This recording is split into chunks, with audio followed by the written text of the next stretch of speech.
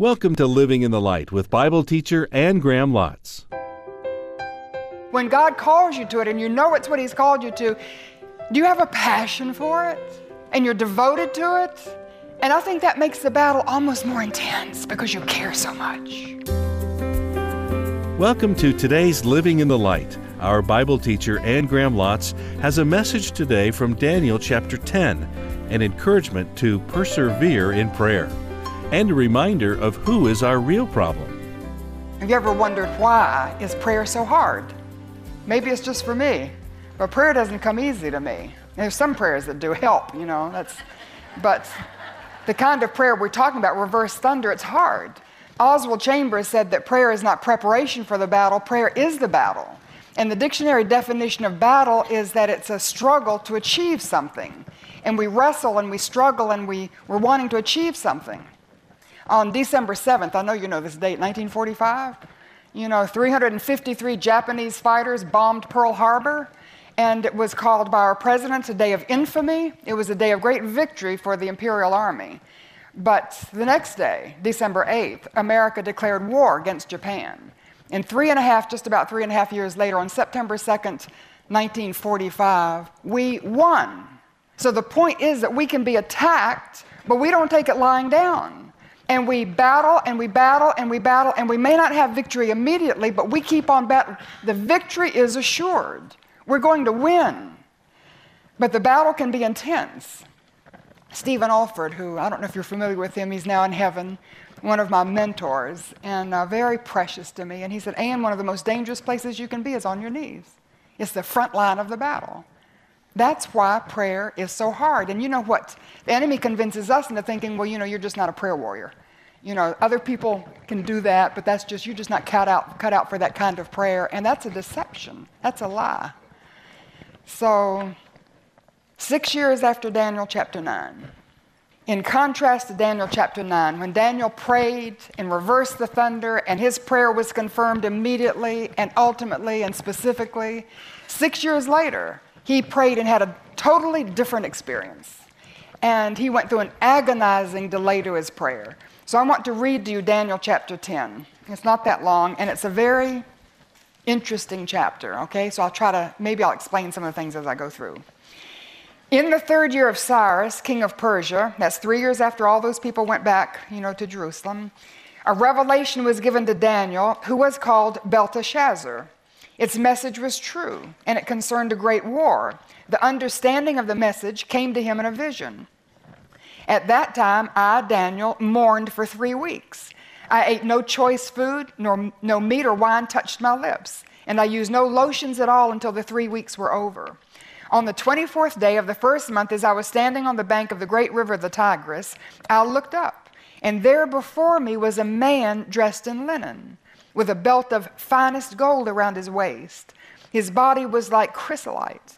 His face was like lightning, his eyes like flaming torches, his arms and legs like the gleam of burnished bronze, and his voice was like the sound of a multitude. And I, Daniel, was the only one who saw the vision. The men with me did not see it, but such terror overwhelmed them that they fled and they hid themselves. So I was left alone, gazing at this great vision. I had no strength left. My face turned deathly pale, and I was helpless. Then I heard him speaking, and as I listened to him, I fell into a deep sleep, my face to the ground. All right, now I want you to get this, because now the hand that touched him is not the man in the vision, okay? You can tell that from the context. The man in the vision was the pre-incarnate Son of God. This hand that touched him is coming from one of God's messengers. He set me trembling on my hands and knees, and he said, Daniel, you are highly esteemed. Consider carefully the words I'm about to speak to you and stand up, for I've now been sent to you. And when he said this to me, I stood up trembling. Then he continued, Don't be afraid, Daniel. Since the first day that you set your mind to gain understanding and to humble yourself before your God, your words were heard, and I've come in response to them. But the prince of the Persian kingdom resisted me 21 days. Now he's talking about in the invisible world. Then Michael, one of the chief princes, who is the prince of Israel, came to help me because I was detained there with the king of Persia. Now this is getting like a Steven Spielberg movie, isn't it? Now I've come to explain to you what will happen to your people in the future, for the vision concerns a time yet to come. While he was saying this to me, I bowed with my face toward the ground, and I was speechless. Then one who looked like a man touched my lips, and I opened my mouth, and I began to speak. And I said to the one standing before me, I'm overcome with anguish because of the vision, my Lord. I'm helpless. How can I, your servant, talk with you, my Lord? My strength is gone, and I can hardly breathe. Again, the one who looked like a man touched me, gave me strength. Don't be afraid, O man highly esteemed. Peace. Be strong now. Be strong. When he spoke to me, I was strengthened, and I said, Speak, my Lord, since you've given me strength. So he said, Do you know why I've come to you? Soon I will return to fight against the prince of Persia, and when I go, the prince of Greece will come. But first I will tell you what is written in the book of truth. Now that is an incredible passage of Scripture. And I can't tell you what a battle it's been to try to break it open and to make sense of it. But in this passage, I see several characteristics of the battle. One, that the battle is personal. And two, that the battle is emotional. And three, that the battle is invisible. And four, the battle is winnable. So that's your outline. First, start out with the fact that the battle is personal. And Daniel, as you know, is devoted as a prophet of God, and that's been disputed by theologians even today, and they say his prophecies are so specific and so exact, nobody could have known those things in advance. It has to be written by somebody who's later and, looking back on history. But Jesus said in Matthew 24, he said Daniel is a prophet. He referred to Daniel the prophet. And Daniel was a prophet of God. That was his calling. That was his life's work. And Daniel was absolutely dedicated to completing the work that God had given him to do. So he was devoted to serving God in the capacity that God had placed him, which was to be a prophet. And he identifies himself in the first verse, I'm Belteshazzar.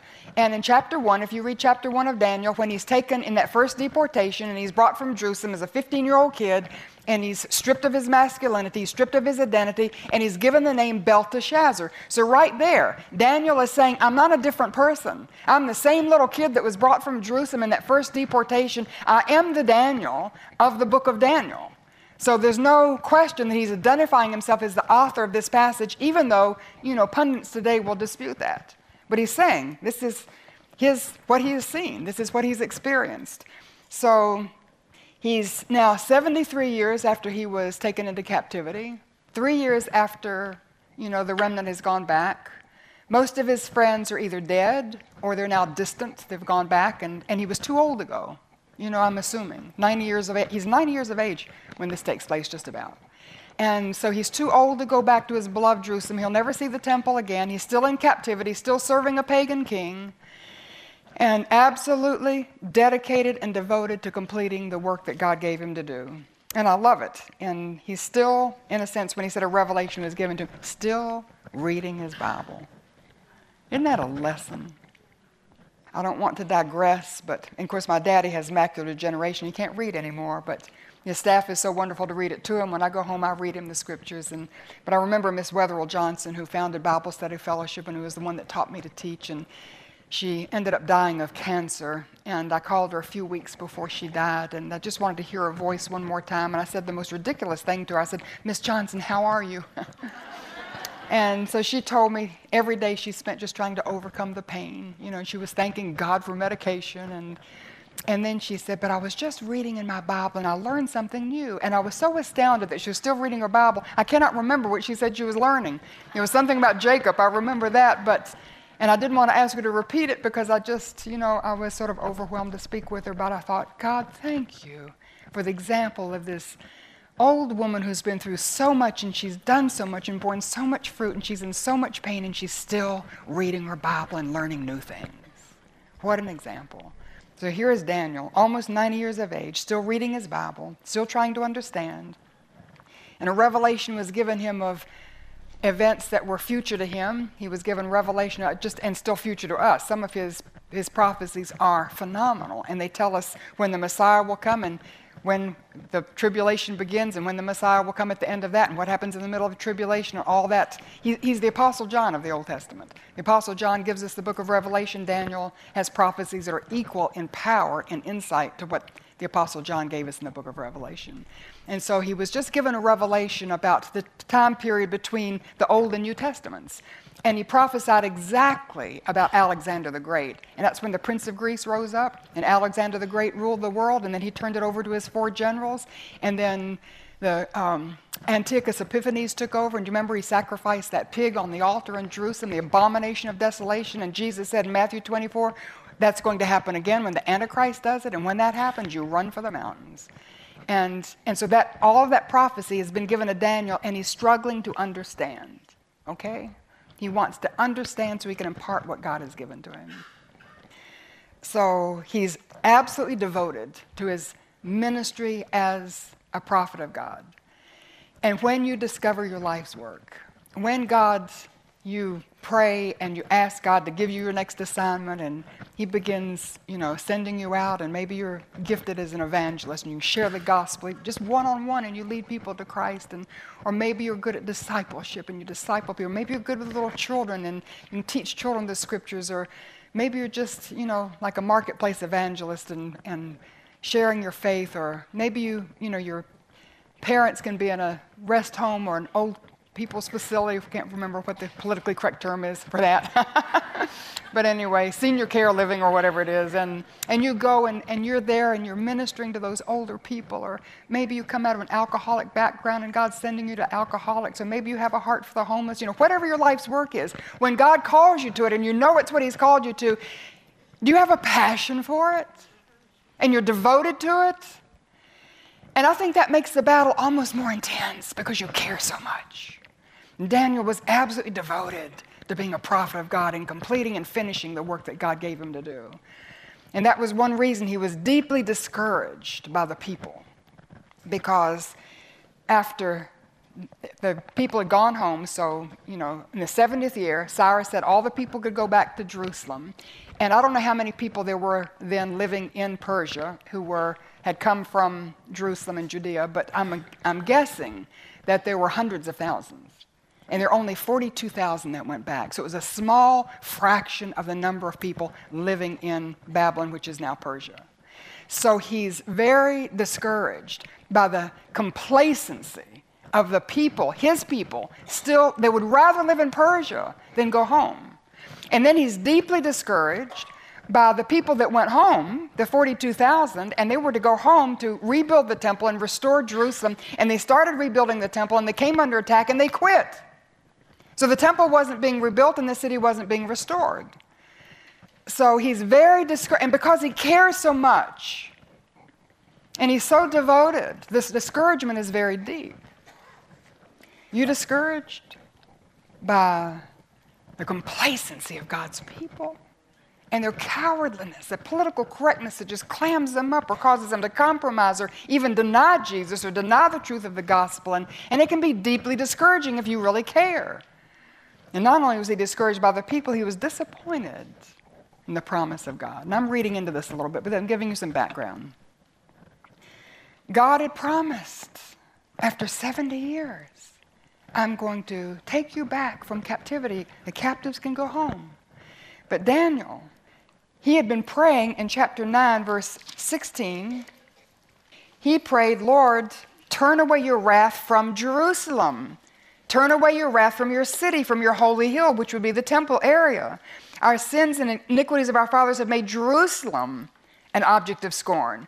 Now hear our prayers, O Lord. For your sake, look with favor on your desolate sanctuary. O Lord, open your eyes and see the desolation of the city that bears your name.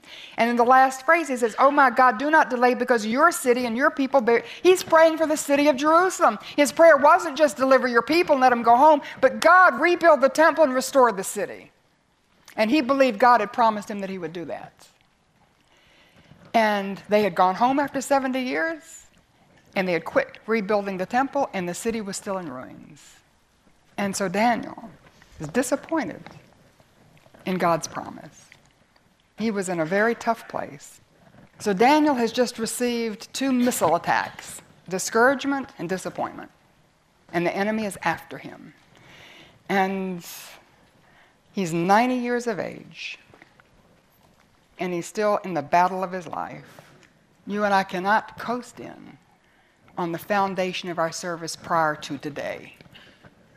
And the enemy will go after you, and he's no gentleman, and he's no respecter of age or gender or whether you're feeling good or bad or, all the other problems in your life. So he comes after Daniel, and Daniel doesn't take it lying down. He's so determined. I just love him, just this old man who decides that he's going to fight back. And he was determined not to roll over, not to pull back, not to give up. So when God gives you a promise, and he hasn't fulfilled it the way you thought he would, then go back and re-examine, ask, and if it is something that comes from him, and it is something that you feel that he would fulfill, then you may need to keep pressing through, and you persevere in prayer. And the enemy will try to distract you and pull you away from it, but you just persevere. In verse 2, at that time, I, Daniel, mourned for 3 weeks, and I thought about that mourning, and it's because he cared so much. He was so passionate about what he was to do to receive a word from God and to write it down and to understand it and impart that understanding to others. And so when he couldn't get it, he mourned. It was distressing to him. And only somebody who cares that deeply understands that kind of mourning. For 3 weeks, I ate no choice food, no meat or wine touched my lips. I don't think it meant he didn't starve himself. He wasn't on a hunger strike. He just wasn't eating anything, just survival food. Crackers and cheese and bread and water, whatever. And I used no lotions at all until 3 weeks were over. And that basically is he wasn't taking baths, but I think it just means for me, I wouldn't put on my makeup, I wouldn't do my hair, I would just put on my fleece and my old clothes and just do nothing that takes extra time, whether it's eating or dressing or whatever it is, so that I can make the time to give God my full attention. Now, when have you cared that much? I don't know that I've ever spent 3 weeks in prayer and fasting. So when we care, there's just no limit to what the time we'll give God, the effort we'll put into it. I want you to look at verse 12, and then we'll come back to it. But the angel tells Daniel, since the first day you set your mind to gain understanding, that's when the battle began. And the first day of those 3 weeks period, when he was disappointed and he's trying to get an answer and he wants to understand, from the first moment he began to set his mind to understand, that's when the battle began. And when you get on your knees and you're desperate for an answer and you're deeply disturbed and you're mourning and you're crying and you're praying, you've just got to watch out because it's going to be a battle. Maybe. I think many times I've experienced that, let me just say. And trying to teach you something about the battle in respect so you'll have eyes to see what's going on and you'll understand what's happening to you. But from the moment he set his mind to understand, and actually that word understanding, as I understand it, I don't know Hebrew, but in the Hebrew, it basically means from the time he surrendered. And I was thinking, what did he surrender? His life was already surrendered, so I wonder if he just surrendered his expectations. Surrendering what he was trying to force God to do. God, you said this, and now you keep your word, and I don't see that you did that, and I'm disappointed, and just let it go. God, I know you gave me a promise. Maybe I just don't understand what you've said. Would you just give me understanding, and I let go of my expectations, and I trust you, but please help me in this. And from the moment he started to let go of what he was demanding and insisting on and getting what he wanted and just let it go and said, God, please help me, that's when the battle began. That's when the Prince of Persia rose up, and that's when the angel came to give him the answer, but that's when there was this big battle in the heavenlies. And if fighting the battle requires your full attention, if I were the enemy, I'd distract you. I'd interrupt you. And you can put this on a small scale. How many times when we go into prayer, when I go into prayer, and I'm setting aside some time to pray and fast, and maybe it goes over several days, and that's when the dog throws up on the rug. That's when doorbell rings. The phone seems to ring every 5 minutes. UPS comes, then FedEx comes, and the ministry makes demands, and we have to have your answers now, and we've got deadline after deadline, and it's really, you start paying attention, and you see how the enemy is after you to distract you and interrupt you and keep you from centering down and focusing in on what God would say to you. The battle is very personal. Secondly, the battle is emotional. The battle is not just an intellectual exercise in trying to understand God's word or understand God's promise. It's emotional because you're involved in it, you care, and you really want it. And it's like a roller coaster. It can be awesome and thrilling, and it can be awful and terrible, okay? So we see Daniel on this roller coaster, and it was awesome. In verses 4 to 6, when he saw this was the pre-incarnate Son of God, I looked up, and there before me was a man dressed in linen. That's the picture of a high priest with a belt of finest gold around his waist, the king, his body like chrysolite, his beautiful, his face like lightning, his eyes like flaming torches, his holiness, his arms and legs like the gleam of burnished bronze. That's, strong enough to judge and trample in judgment. His voice like the sound of a multitude, because no voice can be raised against his. He has the last word. It's the same vision of Jesus that John had on Patmos. It's amazing, almost word for word the same. And Daniel would have had no knowledge of John's vision, and John was describing exactly what he saw on Patmos. That would be thrilling.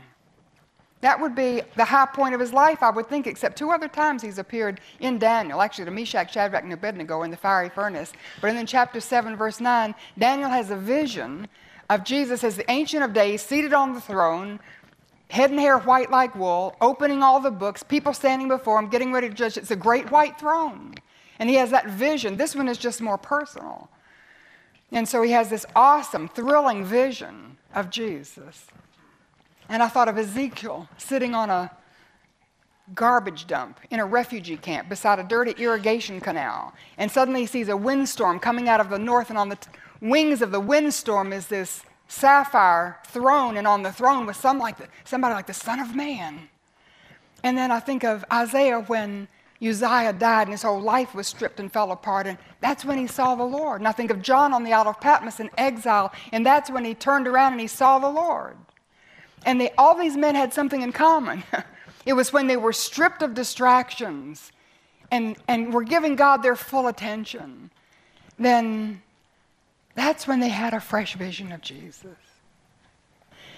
Daniel had this thrilling vision of Jesus, and he's just had that, and he falls on his face before him. And it was interesting, as he was speaking, he fell on his face in this deep sleep. And then a hand touches him and draws him up. But now we see the awfulness. In verses 7 and 8, he says, I, Daniel, was the only one who saw the vision. I was left alone, and there's a deep loneliness. You ever feel lonely in the battle? And then there's weakness in verse 8. I had no strength left. I was helpless. You ever feel you just can't do anything? The battle is too great. It's too hard. Fearfulness. Verse 8, my face turned deathly pale. That was a panic attack. You ever had a panic attack? In verse 13, we'll just jump ahead for a minute. He says, the prince of the Persian kingdom resisted me 21 days. Then Michael, one of the chief princes, came to help me because I was detained there with the king of Persia. Daniel, there's something going on in the invisible world that you know nothing about. You're praying and you're tapping into it, but this is a much bigger situation than you can ever even imagine. So Ephesians 6:12 says, our struggle is not against flesh and blood, but against rulers, against the authorities, against the powers of this dark world, against the spiritual forces of evil in the heavenly realms. Our real problem is the devil and all of his demons.